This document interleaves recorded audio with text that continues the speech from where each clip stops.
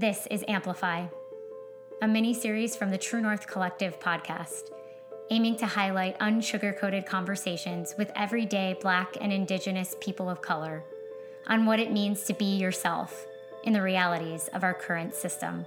Welcome to Season 4, Episode 14. Recording. Hello, everyone. We are so excited to be here for another Amplify episode.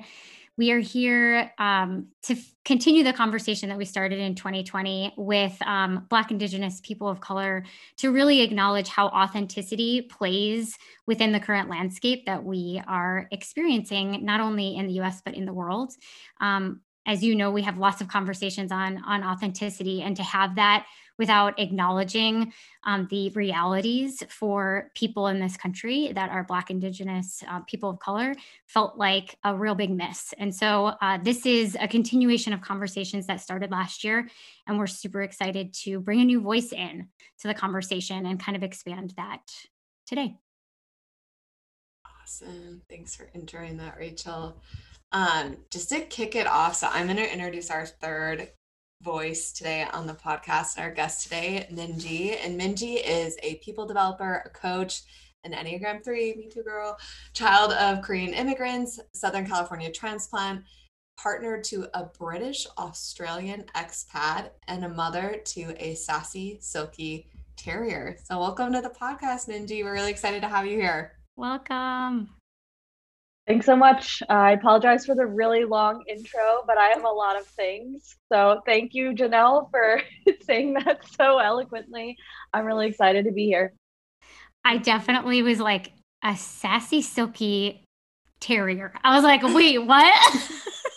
I thought she was going to say a child, and I was really excited about that, which I know your dog is still a child, but I'm just saying. Yeah, I'm actually, our last podcast we recorded, it was 6 a.m. and I just butchered the entire intro. So the fact that I just said sassy, silky terrier, and I think I actually nailed that one, is so much better than last time, because I just messed up the entire thing, and we're just going to leave it out there. But like, hey guys, I can do this. I got it. Still got it.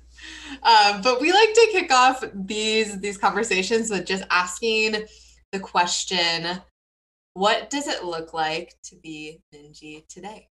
Yes. A couple things are top of mind. Of course, with the context of COVID quarantine, I wake up every day and I think about my team and how I can be of service to them. I work in learning and development. So every day I wake up to help people grow in their careers. And it's such an honor. It's such a blessing. It's a passion of mine that I somehow get paid for. And I couldn't be more grateful to be in this space. Also, more top of mind than I've ever experienced in my life is self-care. I know everyone says that, but it comes in different shapes and sizes for everyone. And so for me, it's creating boundaries to walk my dog, play tennis, try to eat healthy, but also allow myself to indulge. And it's always a journey. Self-care has been a journey for me. I've never done more therapy in my life. I do individual therapy, I do couples therapy, and it is so helpful. And so that's kind of my weekly focus, in addition to staying connected to family, friends, and of course my partner, who I'm around 24/7. So yeah, that's what it looks like for me right now. I just want to acknowledge, as a fellow coach, that it is so important that we are still taking care of ourselves from like a mental capacity. Like sometimes I feel like I'll say I have put the pressure on myself of like, I should have this figured out by now, but just how important like the ever evolving journey of getting to know my mental, physical, emotional, spiritual sides are, in order for me to hold better and better spaces for people, and that will never go away. So I want to acknowledge that coaches are human too. And it doesn't mean that you are a shitty coach if you have a therapist and a coach as well. It means probably that you're a better coach, actually. 2020 was definitely my intro to therapy too. There is Rachel and I both learned this, but when you move around a lot, you can't take your therapist with you. Otherwise, I would probably still be doing it. But yeah, last year, I feel like there were points in time where I'm like, I am in so many different levels of like group therapy and then individual therapy and then meditation in this course. But yeah, I think we need it. And I feel like people are really opening up to it too. And just, it's so important in a time where other areas that either for me like were distraction before got taken away, or even potentially were just like a nice break, you know, getting out and socializing, and that can be healing in itself, and to like lose some of those, it's been very nice to have another outlet. So as we jump in,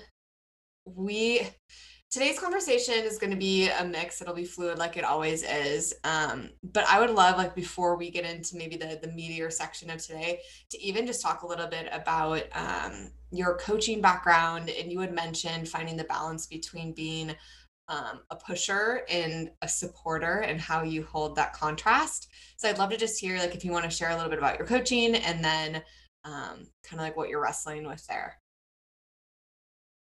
So coaching for me has, in an official sense, been rather new. Maybe I've been doing it for years, but not in a intentional and in a way where I was deliberately using a skill set that I learned. And so the journey kind of was introduced to me back when I started my master's program in learning and organizational change. Shout out to my MSLCers at Northwestern. I love you guys. They're my community forever. But I wasn't able to go through the coaching program there. And so during COVID, I was like, this is a great time to just learn and just have the flexibility to learn something new. And so I did take all the courses at CTI, and I felt like I got all the skill set that I needed to now coach. And so what it looks like for me is I have 7, you could say, leaders on my team that I coach at work. And it's a little tailored to the work setting and the goals of the team and the challenges that we're facing. And so it has that context there. And then I also have 4 active coaches on the side, which is a lot more of the openness of personal and work-life integration. And we're working on mostly career transitions, but also relationships and boundary setting with parents and all the things that come with life outside of work as well. And I love the variety that I get with all of these different people. Janelle, you mentioned me trying to find the balance of being a pusher and a support. It's the struggle of being a 3, Enneagram 3. And it makes sense to be in this field and be an Enneagram 3. A pusher is someone who strives for success, for full potential, and wants to bring that out of everyone that they come in contact with. And it sets us up naturally to be great people developers and coaches. But on the flip side, even my fiance the other day said, "You're really intense. I just want you to make sure you're balancing, that you're there for your team and you allow them to process and they can process with you, and that you're not always drilling into them. You got to meet your goals. you got to be your best self all the time." And it's one of those things where it's a reflection of me. I'm always pushing myself, and I don't give myself that space as much as I should to process and support myself. So it's a fine balance, and I want to make sure that I take care of others, at least more than maybe I will for myself, so that they will keep coming back to me. Yeah, as a fellow Enneagram 3, I feel seen. I'm sure, Rachel, from the time being at the fitness studio together, that was one of my biggest takeaways of being a people manager and managing a team of 30 some people, was I at that point lacked a lot of compassion for myself, and I was just going after these big goals, and it was like when people couldn't meet me there, I was like, what the hell, like you guys don't care enough, or like, all these things that obviously were not true, but it took me, I feel like being in my learning and development space and like seeing a different perspective and kind of going behind the curtain, like, oh, okay, I understand. Because I'm the same thing. It's like when you can see the potential like in yourself or in other people, it's like you want it for them so bad. But if there's anything I've learned from also like podcasting and having these conversations is like sometimes people just, I mean, basically all the time, they kind of just have to go through it themselves and have that experience. And I'm even learning that on many levels on my own too, of like, I can understand it here, but if I don't actually go through the experience or allow myself to make the mistakes or allow myself to get, sometimes even burned or have that negative experience, then I'm not fully learning what there is to learn. So I appreciate that perspective. And when you had sent the email wanting to talk about that, I'm like, ooh, I know that one. There's an interesting, I've heard it a few times over the last few years, around rites of passage, and I most recently connected with somebody who's part of the Haida community, and he was speaking to like his ancestry and his culture really had these points in their upbringing or in the process of that culture where you actually go through these rites of passage. And I, to kind of parrot what you're saying a little bit, Janelle, it's like I've noticed in myself, I just turned 38 a month ago, I guess. Yeah, a month ago. And the things that thought that I could leapfrog, I couldn't. Like there's just certain things that you actually need to allow yourself to experience to grow into your adulthood, grow into a full expression of yourself. And so to be able to really allow yourself the grace and the permission to, like, you have to go through those mistakes. That's a part of the process. So I just loved that idea of like, actually, in order for me to be the best version of myself, I have to actually look at all of these things in society where I'm trying to be perfect and avoid, and I actually have to make the mistake. I have to be in the relationship where I'm an asshole. I have to be in a relationship where I'm going to have someone be an asshole to me. I have to, like, I just use that as an example, but like, you know, do the job where I'm getting it out of ego, do the job where I give too much of myself. Like there's these things that I needed to experience in order to, like, I can't avoid it. I think we're missing it I feel like I've been missing that until I've given myself the permission to say like, okay, well, where have been my rites of passage that I have experienced, and where am I trying to leapfrog, and can I allow that to be a rite of passage? It's been a lot easier for me to embrace those things then. So Yeah, I mean, you grow from your mistakes more than your victories, right? And so I've I met my partner at work, and I was really young at the time when we met, and he would always say, you need to sharpen your edges, what did he say? You need to sand down your sharp edges, because I had a lot of sharp edges back then, and with age, but also with experiences and crazy stuff happening, I've been able to do that. I think at the end of the day, it's about really refining who you are, but still, to your point, like, authenticity is about still being yourself. Like, I've always been a pusher and I always will be, but I can refine my approach to pushing.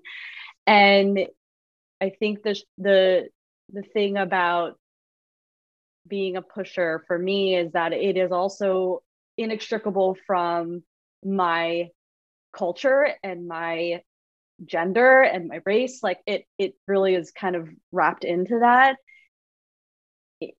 I don't have what people could say is the stereotypical like Asian girl's personality.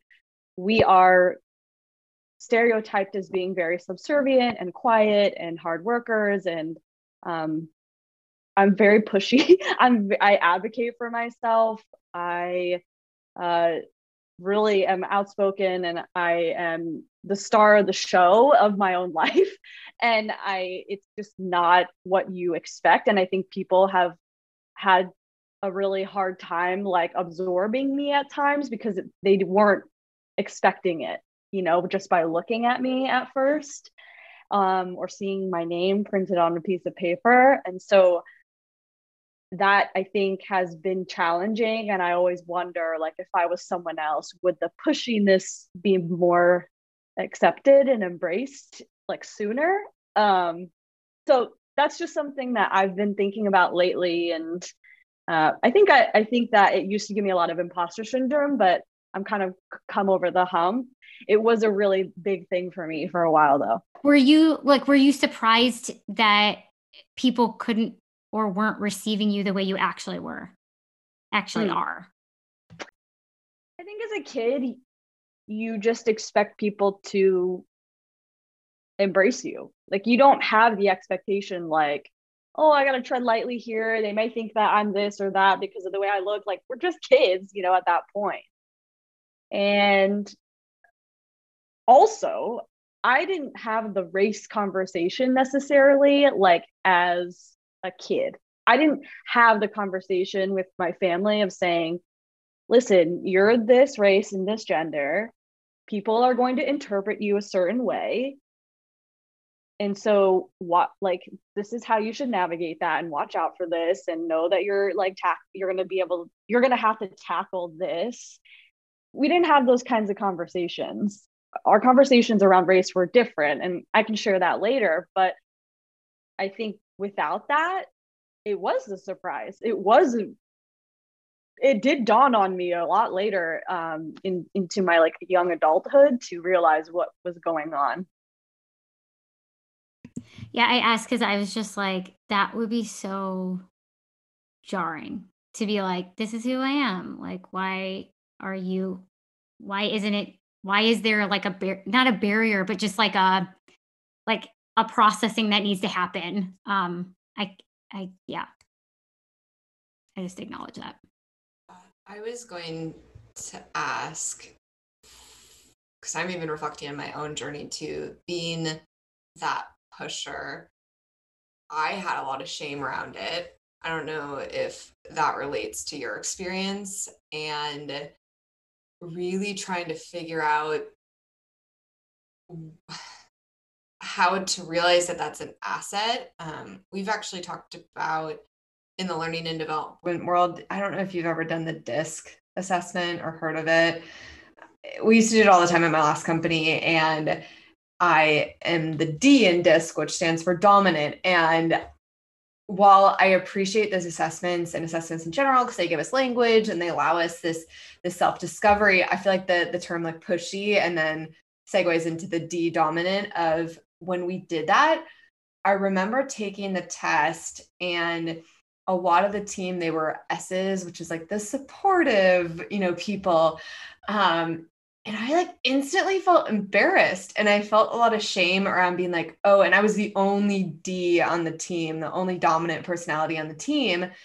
And I kind of felt, and not that I don't think other people were putting it on me, and they were definitely like, oh, we're like, celebrating that we have all these different people and different approaches. But I was like, I'm like, basically they joked about, they're like, these are kind of like the lovable assholes. And it's like, I like feel like I've started to embrace that. But I remember in that moment being like, almost feeling like I just got like found out or something, or like someone just like took something from the back of my like closet that I was embarrassed to like be shown, and like put it out in front of everyone. And she's like, that one, she's the lovable asshole, everybody. And so I'm curious in like your journey of how did you have a similar experience with it? And if you did or didn't, like, what was the process of like really accepting that part of yourself? Or maybe it was just natural and I'm alone over here, but yeah, I mean, I acknowledge that shame feeling. It's really hard for me to pinpoint it out. I think I felt a lot of things. I wouldn't say that I necessarily felt shame. I think I just felt even more isolated than I already felt about being like who I am in the categories of like female and Asian, it just made me feel further isolated because I didn't even fit in with the other Asian women that I was around, like let's say in college. And so that's really more how I felt is just further isolation. I think that it's hard to say like what my process has necessarily been to combat that. I think what has just ended up happening and what my life looks like is that I didn't fit in to small town white America, and I didn't fit into really densely populated like metropolitan Asian communities either because I wasn't Asian enough. So what has ended up happening for me is that now I'm with a partner or I'm with friends who are all slightly different, right? Like my best friend is gay and my partner is an expat and my friends are, you know, different races but still like pretty Americanized. And I will admit I don't have a lot of truly like really first generation Korean friends because I didn't fit in there. And at the same time, I'm not in a place where I'm friends with, you could say, you know, I don't know how to say this more eloquently, but white people who are not understanding of my experience. So I'm kind of in a middle ground, maybe you could say. And that is my comfort zone in the where I am in my journey. And I'm still trying to grapple with my Asianness. It's just that I'm kind of now at a point where I have to accept that my experience is unique, and that I'm an individual. I would love to back it up. You had mentioned conversations around race growing up, and that I think I said it, and maybe you did, but in your intro, you're a child of Korean immigrants. Like, what were those conversations, and are you willing to share maybe a little bit about your parents coming here and like what your take on that experience as a child to now? Yeah, happy to share. So it's funny that you said, Janelle, that my parents coming here, that is the general assumption, but actually my grandparents came here. And so they were 22 or 23 and they emigrated here in 1963.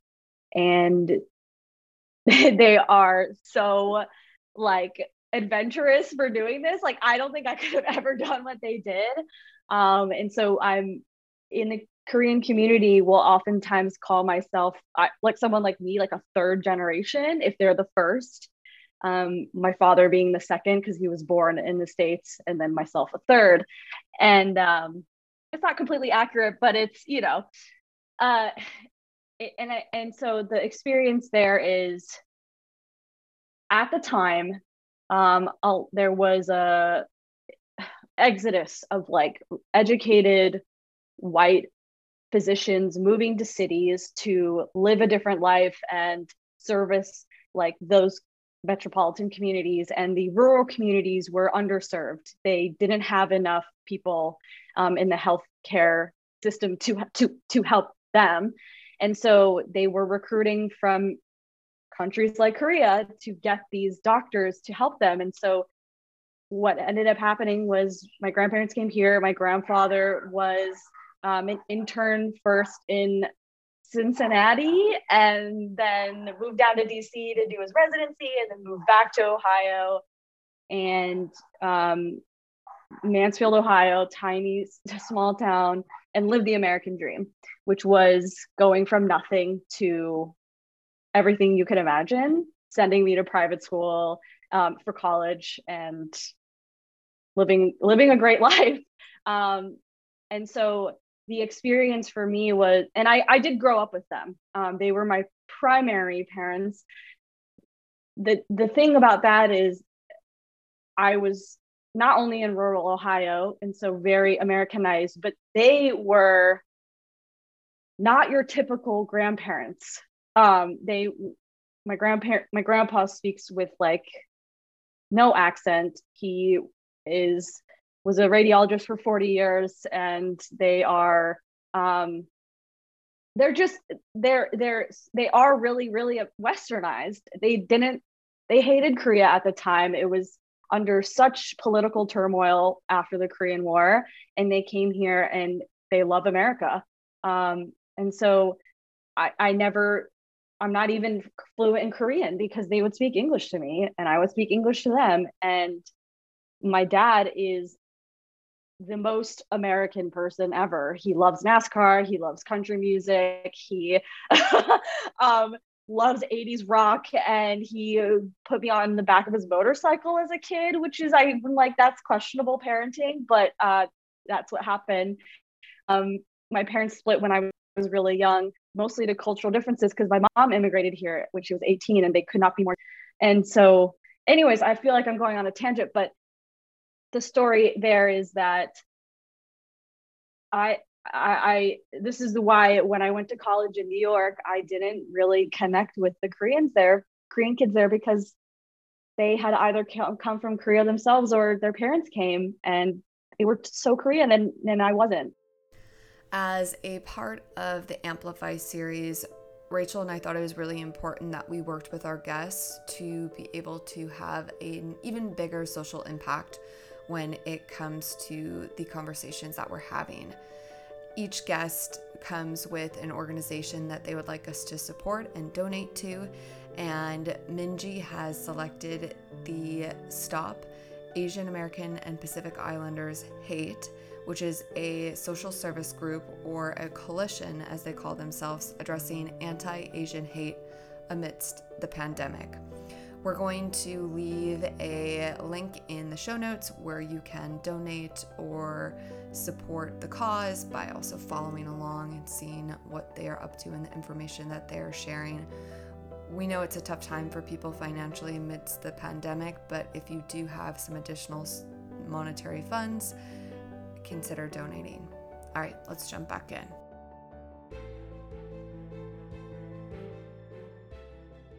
And to answer your question, Janelle, around the conversations we had, so it was a very weird dynamic because I felt like a total outcast, a total like didn't fit in with, I didn't feel like I was I was on the periphery of the in group in high school or whatever, right? And at the same time, my grandfather, being in a position of privilege, being a doctor, would say things like, oh, these people, they're just ignorant or they're just uneducated. They don't understand culture, so they don't understand us. It wasn't that. It was like, it's a very different experience than being what a lot of Korean communities are, which is service workers. And so I was really privileged, but also really on the outside. And that was a very weird balance to navigate as a kid. It sounds like I might be projecting this onto you, so you can say, no, that's not true.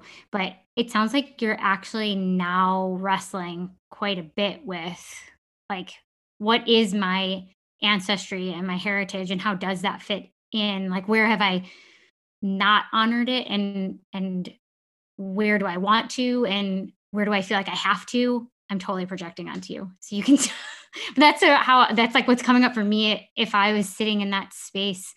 Yeah, that's what I'd be like, wait, what part of my own story before I was born have I neglected, and what part of that do I need to know and want to know in order to be the person that I am, and how do I grapple with finding my way through that, not the way anyone else has done it before?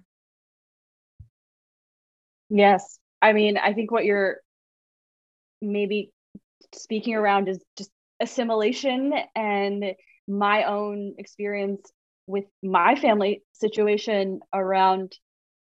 It's really hard to do that if your family like hates the country that they came from, has suffered so much trauma from that experience, and loves that the country they're in, and they're like, speak English and,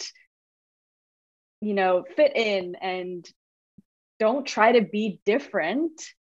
It's hard. It's really hard to do that, where I think there are other cultures that are way more proud, you could say, of the culture and own being individualist, not individually, but they own being different, probably out of survival and other reasons.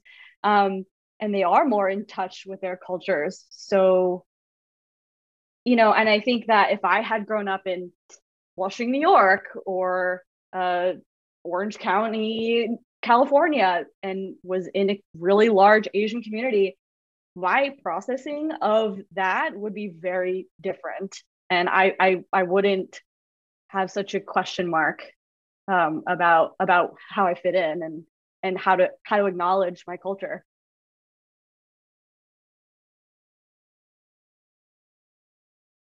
Seeing that, but it is interesting.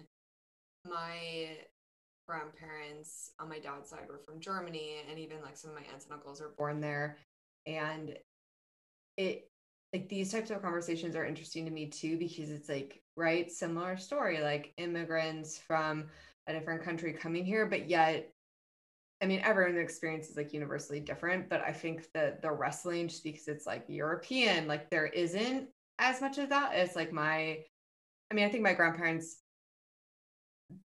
they found communities, like German communities in the city they moved to, and I think they still had like some stickiness around like not speaking English very well and things like that. So like there's definitely parallels, and then yet at the same time, it's so much, I think from just like a visual standpoint, it's like very easy to just like fit in, I guess. And I don't know if any of this is making sense, but I'm just like I'm sussing out the parallels and like the differences between the two experiences of where, I mean, my grandparents were pretty proud of being, well, like my Opa fought for Germany in World War II, and like kind of, had to like leave all that behind too and really like let that go, because obviously that wasn't a great thing to do. But like I still think they're proud of their German heritage, but like how much that has impacted me and my story, and I'm still like in different ways, but exploring what that looks like, or like how much of it is mine too. But I'm rambling now too, but I just think it's interesting, like the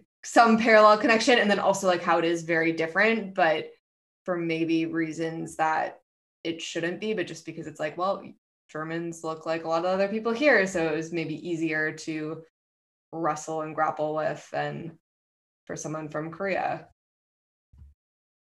Yeah, I think that the sort of maybe difference there is my grandparents were pioneers. Like they were literally one of the first Korean immigrants in America, but also like very much one of the first Korean Americans to be in Ohio and rural Ohio. And so they had lived there for a while. And then I think in the early 70s or something, they have a picture of like literally shovels pulling up dirt to build the first Korean church in our community. And then from there, they grew a rather decent sized community, but they were the first. And that's really different than coming and joining a pre-established, kind of community. And I think, have you guys seen Minari yet? No. Okay. Highly recommend. But it's such a similar story where this family is like the first in the area, and they are trying to start a farm and a business, you could say, to service other Koreans in the nearby area of Arkansas, or and so it's really hard to be the first, and it's a very different experience. Yeah, that's a really good point, because they did, like I said, there was a pre-existing community, like they were able to kind of just like slide right into that group and almost escape, like if they felt any discomfort of not being able to speak English well or whatever it was, like they kind of had their outlet. Well, even to, I think what you were probably getting at, I had a conversation with one of my friends in Texas who's Black, and he was like, yeah, but at the end of the day, you can change your hair, change the shirt that you're wearing, and you can blend right in, I can't change the color of my skin. And so I was just like, damn. Yeah. And like, that's when when you peel all that back, it's like, what is that like to be able to not even, well, also, I'm like, gosh, that also sucks that like to, how do I want to say this? Like the ability to blend in is like gross too. Like it's all sides of it is like really gross. It's just, um, but yeah, to tie back to what you were saying, Janelle, it's like your ancestors were able to just kind of blend in and, not have maybe attention drawn, and and that's not always the case. And then there's like things coming at you that you're like, wait, what the fuck? I don't even what's happening. I like, yeah. Thank you for making that more succinct. It's like, I don't know if I did. That's kind of like that, but yeah. Oh, my computer just asked me if I'd like to play music. Anyway, continue. Have you noticed it significantly, or maybe even not significantly? I guess, how has it changed in the last few years? I mean, I would imagine COVID has totally changed it. But then even just like before that, have you noticed it shifting over the years? Yeah. I mean, yes. Like, I live in LA, so you can't get out of entertainment. I don't even work in entertainment, but when you live here, you just are in it. And things like Crazy Rich Asians, Parasite, what's the TV show called? Fresh Off the Boat, and now Minari. Like, things are changing. Also, what's the Netflix show with that Indian girl? Oh God, now I can't remember it, but you guys can scratch this out. But anyways, yes, it is changing, and I so envy these kids who are growing up now and can see this, because I didn't. And it brings me so much joy and comfort, and honestly, like, retribution a little bit. And it makes sense from a timing perspective, because it's my generation creating these things, right? And so it has come at the right time. It's just, I wish I had it as a kid, and now with the whole, increase in violence against Asians during COVID, it's a very weird experience to have so much love and so much hate for my community right now. It's so ironic to me, because the Asian community has, like, I personally, for me, I've never experienced more being Asian as something like so profoundly in my face ever. Does that make sense what I'm saying?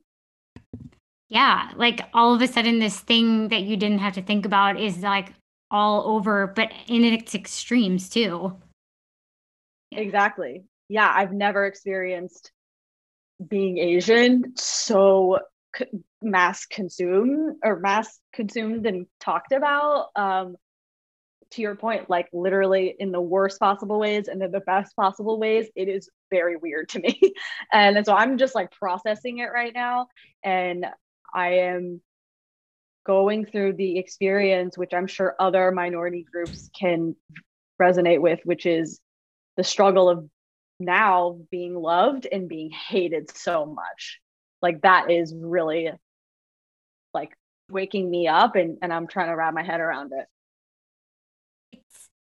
This is not at all the same, but I had cancer when I was 14 and 15, and it sort of reminds me. So when I was in high school, you didn't talk about it. Like, I did everything. It's not like, and I'm blanket statementing this, but I definitely now see more people being celebrated in high school for like oh, let's rally behind, we're going to all wear gold and we're going to all wear, that is not how my experience was at all.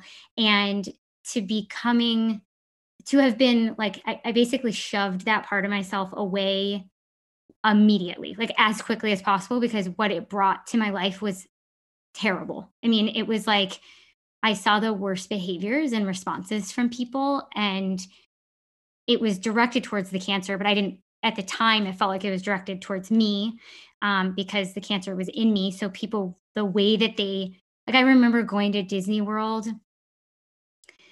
I was a dancer, and we got invited to dance at Epcot. And at the time, it was right as my hair was growing back. And so we got to go on all the rides. So it was me and all my friends, and I had a shaved head. And I remember parents pulling their kids closer to them when I would come by, because I was in high school. And I remember thinking to myself, like, oh my gosh, people think that I'm just like punk danger. I don't know, whatever they think of me. And so I was like, I want nothing more than to just to just blend in. Now I don't, but like, I was just like, oh my gosh. And anyways, to bring it back to what you were talking about, now I'm seeing people be celebrated through these experiences, or even, I follow all of these cancer meme channels on Instagram that, like, I'm like, oh my gosh, it's inappropriate. We're all inappropriately laughing at cancer, because what else the fuck are you going to do if you get cancer? Like, you should be able to laugh at it. But it's like, all of a sudden I'm like, it's okay for me to like talk about this and like go there. And like, yes, still some people are like, I still get a ton, like if I post about cancer stuff, I lose followers. Like, people don't want to see it. And so it's not the same, but I can kind of relate a little bit in like the embracing of it, while the existing underlying biases are still there, and they're kind of just being heightened a little bit. And then coming to grips with like, oh, this is a part of myself that like is me, but I've hidden it. I created a personality that didn't have to acknowledge it, but but I need to, because it's a huge part of who I am. And how do I do that today? Yeah, thanks for sharing that. I always have a special place in my heart for people having gone through that experience, because I lost my stepmom to cancer. So my I feel you. So thank you for that. I mean, your story is really similar to what I'm talking about. It's just that I have a contextual layer on top of that, which is the culture of being Asian and Korean is to don't stick out, like, and is to blend in and never be too loud or too, look at me. I remember my family was not, we didn't travel that much. We didn't like do camping or whatever. Like, as instead we went shopping. We ate good food and we went shopping, and that's how we enjoyed life. And I would buy these nice things because I was privileged, and we had that kind of expendable income. And I remember my grandma just saying, like, okay, but don't wear it to school because you don't want to stick out too much. You don't want to be like, make other people jealous, and you don't want to, just be humble, like, keep it to yourself. And I was like, okay, so what's the point of getting this? But also, like, it is such a culture of just downplay it. And that is so, yeah, it is really mind blowing. I feel like I need to talk to other Asian people about literally this right now, which is that we are being so exposed in a good and really bad way, and how they're dealing with that. It's so the opposite of our experience. Yeah. There is again, the same person that I was talking to before, who's kind of getting to the roots of his Haida culture, said the same thing. He was like, I need to find my people, and like anyone who is people just need to be able to find their people. Not that it like becomes this isolating, like we all need to like separate and isolate, but there needs to be a space to feel not so isolated by being able to be around people who understand our experience, and you can kind of exhale and then be able to like, okay, I'm not totally alone. I'm not crazy. Like these things that I'm processing and feeling, I'm not alone in that. And now I can kind of step into the world knowing that I'm not the only one going through it. And I can, it's almost like a place to put that bag down that a little bit or something. Yeah, I think sometimes too, just from like the standpoint of connecting with my feelings, like sometimes I'm feeling things, but I don't really know what's happening on the inside, and maybe I'm trying to avoid it. And then when there's someone else that has similar feelings or that similar experience and they're expressing it, it starts to bring some of that clarity of like when everything inside just feels chaotic. And like for me, I'm like, I don't know what to do with this at all. But then someone else is like, this is my experience. I'm like, oh, like you're naming the thing right now. Like you're naming it. That's it. Like, but it was just a blurry mess inside of me. And now I'm able to get a little bit of clarity by hearing someone else's story and connecting to it.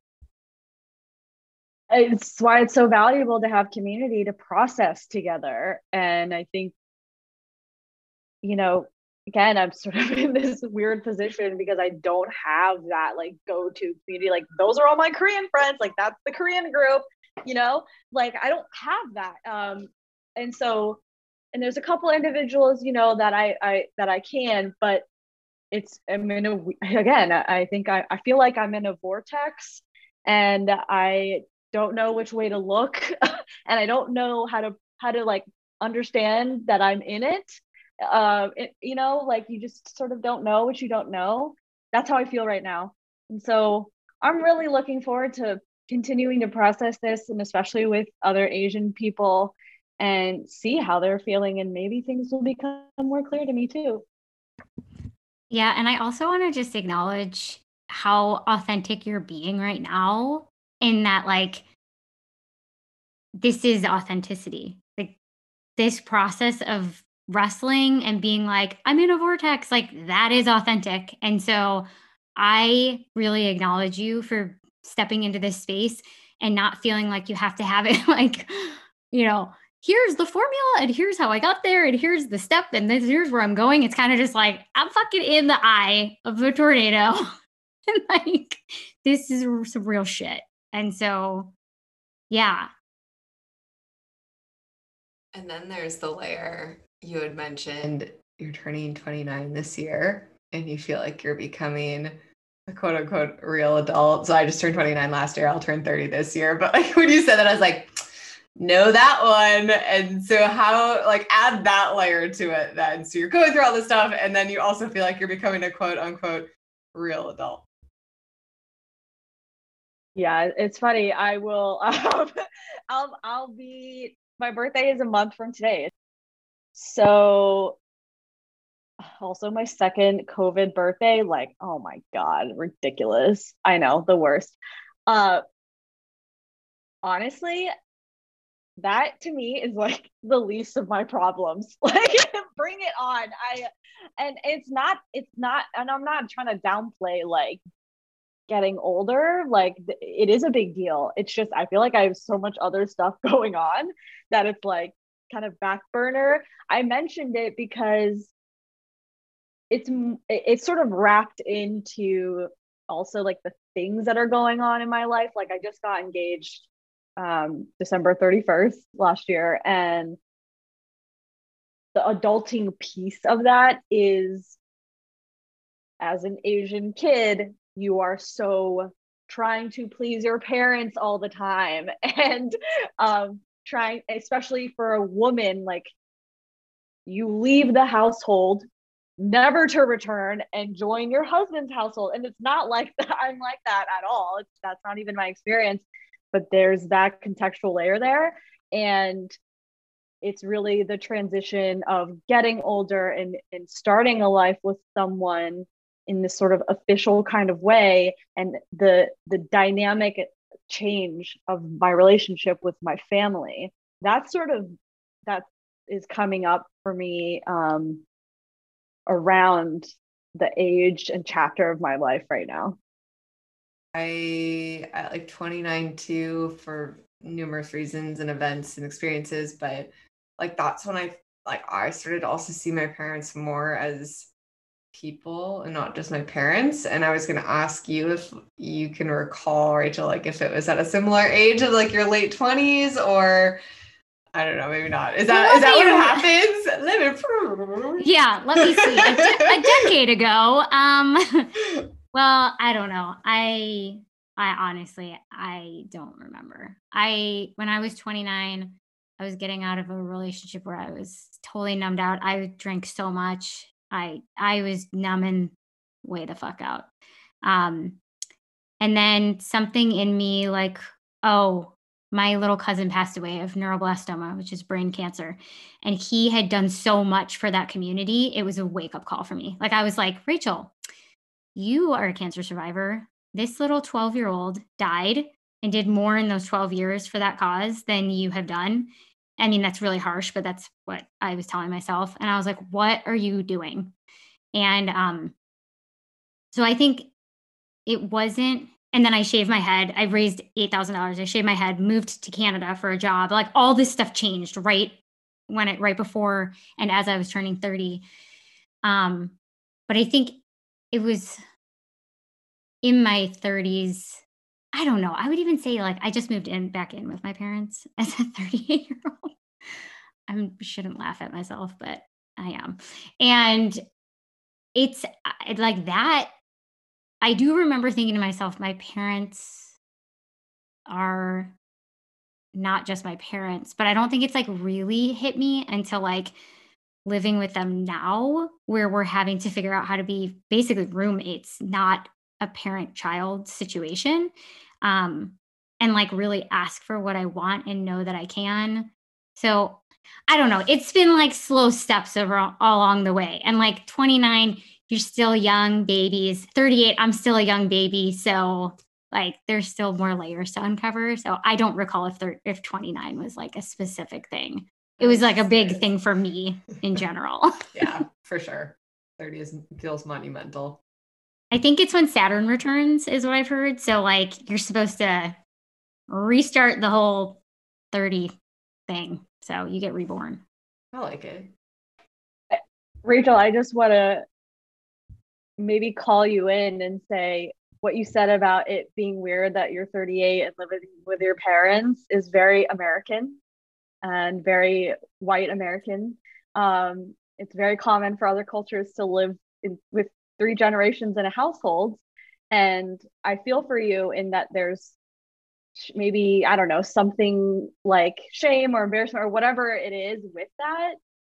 But just know that it's not like that for everybody, and to embrace, I don't know, the good in that. I know for my culture, it's the norm and it's a blessing. And maybe if you started thinking like an Asian person, you would be more excited about having roommates as your parents. I really appreciate that. I really appreciate that. And I think that's actually what started happening in I've been here for middle of March will be 3 months. And there's a lot of realities in coming back home for me. The dynamic is, not to get super detailed about it, but it was not the easiest place to come back to. And in the last month, I feel like I have had lots of invitations, like you're saying, in different ways of, when else do you really get to step back in and meet your parents in this other way? And that's also gotten me to start thinking about like how much in our white American culture we don't honor people after a certain age. It kind of is like, oh, well, you're like insignificant or unvaluable now. And how sad that actually is, and how much my ability to know myself is lacking by my inability to know where I've come from and to be able to honor the stories and the histories that's there. And so in the last month, it has been really cool. Like my dad calls my grandma, she's a first generation, actually she is a first generation Italian immigrant, and she is going to be 104 in July. And so he calls her every single day, and like now the phone gets passed to me and I get to talk to her, and my aunt is actually living with her. So there's like, and then my cousin, there's all these generations of us who are now living with our parents on the Bilotti side. And you're absolutely right. It is a shift, a mindset shift, and I'm slowly getting there. And I really appreciate the call in. So thank you. I call you in because it's beautiful. I think everything you just said is like 104 years old.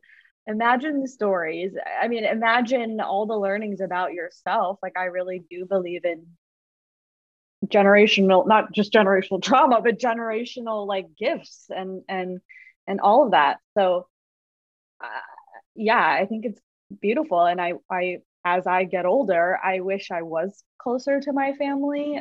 When I was younger, I was running away from a lot of my problems, and it's no coincidence that I moved to the West Coast. And as soon as I turned 18 and, picked a college, it was the complete opposite of where I was from. And so I think, to answer your original question, Janelle, like, I've been seeing my parents as individuals for a long time. I don't even remember when, because of the complex relationship I have with them. So, I think what's very American about me is that boundary setting and that processing and almost like managing up or parenting up, you could say, to them on how I need to be, I guess, cared for as their kid. And that shit's so hard. So good on you. That's what I'm trying to learn right now too. And maybe, okay, so it's just for me at 29 is what we've determined. Just because I spent about 6 weeks with my parents too this past year in Wisconsin, and yeah, like really trying to navigate that. And I mean, I started the process. I'll say it was a very slow start that made me feel like I was 16 again, like my own actions and how I approached it. But yeah, so I just applaud you too, just to be able to set those boundaries and to be like having done that for a while now too, because I'm in it and learning, and I'm like, this is not easy at all. And I just laugh every time I hear the word like boundaries, because boundaries don't exist in my culture. Like there, like I will be parented by my mother until she dies. Like it's just not a thing. And so I had to like really put my foot down, and it's hard, and it doesn't yield the most positive experiences, but it's needed for me. So, and I think a thought that I had as you were speaking, Rachel, earlier about, I really want to touch on this, is the lack of the cultural, I guess, norm of respect for elders in American culture. There is a theory right now that like the reason why elderly Asians are being attacked is because people know that they are respected and revered, and they are the most precious people in our community. And now I don't know if I necessarily think that is the reason. It definitely could be, and it's probably many reasons. It also could just be that they're the most vulnerable and easily to be targeted because they're weaker. And so I wanted to really mention that because I think so much of American culture is youth culture, and it's showing up pretty differently for a very like respectful to elders, filial piety kind of culture right now. Last year we talked about it, and we're slowly doing it, but also even on the podcast, just trying to bring in elders and like hear their take on it. And I have always appreciated that in other cultures, how it is like the stories and the knowledge and the wisdom is passed down, and yeah, we're definitely not doing that. And I know from like, I don't have any living grandparents anymore, but like I was close with my grandparents. Like I think I was closer and spent more time with them than a lot of people do. But it seems sort of sad, like all the things that get lost and the stories that were untold and the knowledge that I could have learned, and absorbed. But yeah, I just, it's like you're young, and so it's like I'm not going to beat myself up about it. But if things were different, or if modeling is different, like what would that have looked like for me? Like what would I know now that I maybe don't, or what stories would I know? Whereas now that I'm in adulthood, I'm wishing I had those, and I can only get them secondhand, which I'm still grateful for that opportunity too. But it would be nice to have heard it from the source. Well, that's something that, like, we have dinner tonight, we have dinner every night.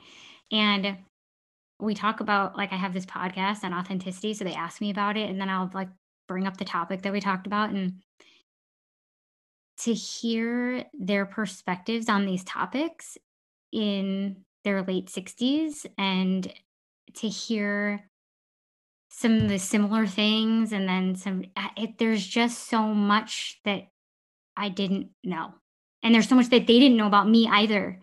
And like there's a lot that I did to show up the way I thought they wanted me to be. And the more that I'm able to just be me and not worry that they might be freaked out by who I actually am, the more they're like, they might take a beat, and then they go like, we love you because that's who you are. And then I get to hear other things, or like cooking with my mom, and I don't know. So I'm totally taking away from this a lot, but for me on a personal level, like I'm totally, what did you say? Embrace my inner Asian. Is that what you said to me? I'm going to do that.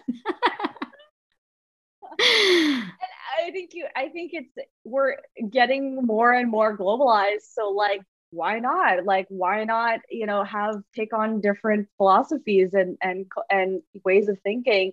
And I'm not trying to say like the Asian way of, being and thinking and socially is right, and American Western is all wrong. Not at all. Like, the American in me has had a lot of arguments with my family about how there is, just because, especially in Korean culture, but like just because someone is older than somebody doesn't mean that they deserve the respect that have to give them, right? And I think every human being at whatever age, whatever stage, whatever they're going through deserves it. It's just a way for the culture, I think, to just organize and know where they are, and to have a sort of seamlessly functioning society. Otherwise, it just feels so disorderly and crazy. Something that I love about my grandparents is that they weren't the typical grandparent or Asian parents and saying you have to be a doctor, or you have to be a lawyer, or you have to be like an engineer or something. My family's very creative, and they have really encouraged us to be whatever we want to be. So that's some of the westernizing of them.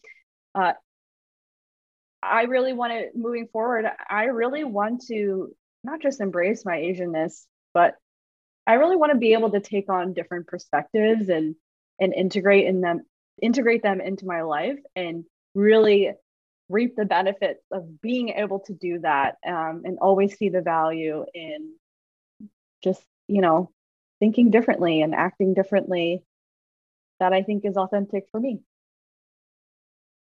Yeah. Go ahead, Janelle.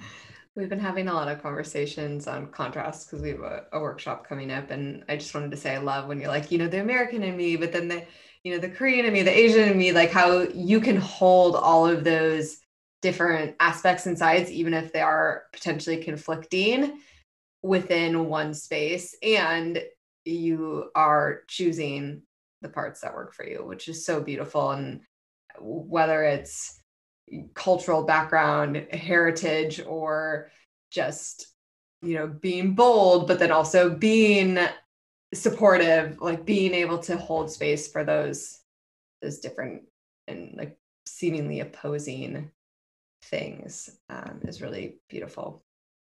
Well, and what's cool is that all these different cultures, you know, maybe they did swing pendulums, one way or another, but we have an opportunity to be able to see what that looks like and like pull benefits from both. And so I I don't know, it's like you're right. It's not that one is better than the other or that now we need to be anti-American and just, it's not that. It's like, okay, so we now got to see when things get pushed in a direction and played out in that direction. And so, how can we learn from it and take what works and maybe adjust for ourselves and with each other, or just acknowledge that there's a lot of different ways that things can unfold, and that you know um there's the good and bad in all of it. And yeah, I don't know. I guess there's still this, like, it feels like there's still this seeking towards finding the right thing. And like, I think that's the wrong game. Like, I don't think that's the game we need to be playing anymore. But there is like the society, and there does need to be a structure. And, does it have to be on such a hierarchy? I don't know. I don't have the answer. I'm just po- po- postulating. Yeah. Yes. Okay, great. Awesome. Yeah, I mean, it's so gray and it's so complex, and it's, you know, in Asian culture, like the way you show love is to push people. Like the way you show love to your children is to push them because you care so much and you want them to be, the best they can be. And that's not what as societally it's not really what you would assume. The family unit is really different than culturally at a really macro level. I mean, the only other thing, well, there's a lot of other things, but it's like, also, I consider a lot. I used to think about this when I was a kid all the time, but even now more so than ever, it's like, whoa, like, I just happened to be born in this body. Like, who? So, like, yeah, have some pride in like the body and the history and the things that I happen to be born into, but I just happen to be born in this body. Like, who's to say why I would have been born in this body versus this experience versus that experience? And so it's like, again, honor, like, this is a unique expression of human that I embody. And so honor that, but not at the expense of another person who is a unique expression of human that I could have just as easily, statistically speaking, been born into. Like, there's just no say. Yeah. Anyways. So, do we have any final departing thoughts before we go into our last question? I guess my only parting thought is we are all being woken up right now, and not only is it like an individual journey, but I think just this moment in time in history, we're like really trying to navigate it. And I just am, at times it can be really hard to work through this stuff. And I'm in a privileged position where some days I can choose if I want to deal with it or not, honestly. And I really, really acknowledge that and grappling with that, and also weirdly grateful. Like, I think I have such weird feelings about it. And so I just feel really blessed to be living in this time where we can have these conversations, and that progress is being made. Of course, it could be faster, but it is being made. And yeah, I think it's so personal to everybody that we all have a stake in it. And hopefully that motivates everyone to grow, because it is so individual too. And yeah, it will never be perfect, but it could definitely get better. Perfect is what got us to this whole thing in the Right. first place. Yeah. Let's fuck perfection. For real though. Yeah, have a conversation, even if it's ugly and very imperfect, it probably will be. Because I've been finding as I navigate this too, trying is better than avoiding because you're scared to get it wrong. Minji, our final question that we ask is, how do you live your true north in one word?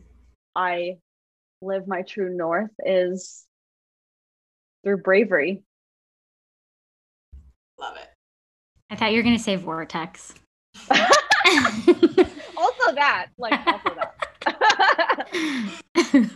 it. Well, thank you so much for jumping on here with us. And it was so good to have you and just, hear your story and share your perspective. We really appreciate it. Minji, if anyone wants to get a hold of you, how can they do that? Ooh. I'm a big LinkedIn person, so I think, Janelle, that's how you reached out to me. No, I think you're the first person from LinkedIn that I've got to come on the podcast. It's normally like Instagram or something else, but LinkedIn. Yeah, it's just easy, and it also is the most appropriate space for strangers who want to connect, kind of thing. So yeah, Minji Lew, MINJILEW. Find me. More than happy to chat. Perfect. And we'll link that in the show notes. Awesome. Thank you so much. Yeah, thank you. This is brilliant. Thank you so much for having me. When I suddenly broke down in the shower this morning for no reason that I didn't see coming, again, the vortex, I was super grateful to have this today with you both, because I knew I needed to process this, and this is just one opportunity to help me, and I will continue to be with various parties. But thank you both for just creating the space and uplifting, BIPOC voices, and talking about authenticity. Like, what an important topic that we should all be thinking about. So thank you. Thanks for trusting us. Oh, this is awesome. This has been Amplify, a mini-series by the True North Collective podcast. For more from Rachel and I, and to be able to leave a donation for our guests coming on this mini-series, check us out on the gram at the True North Collective _. We think it's incredibly important that everyone be able to authentically live and find their true north. We appreciate your support. Thank you.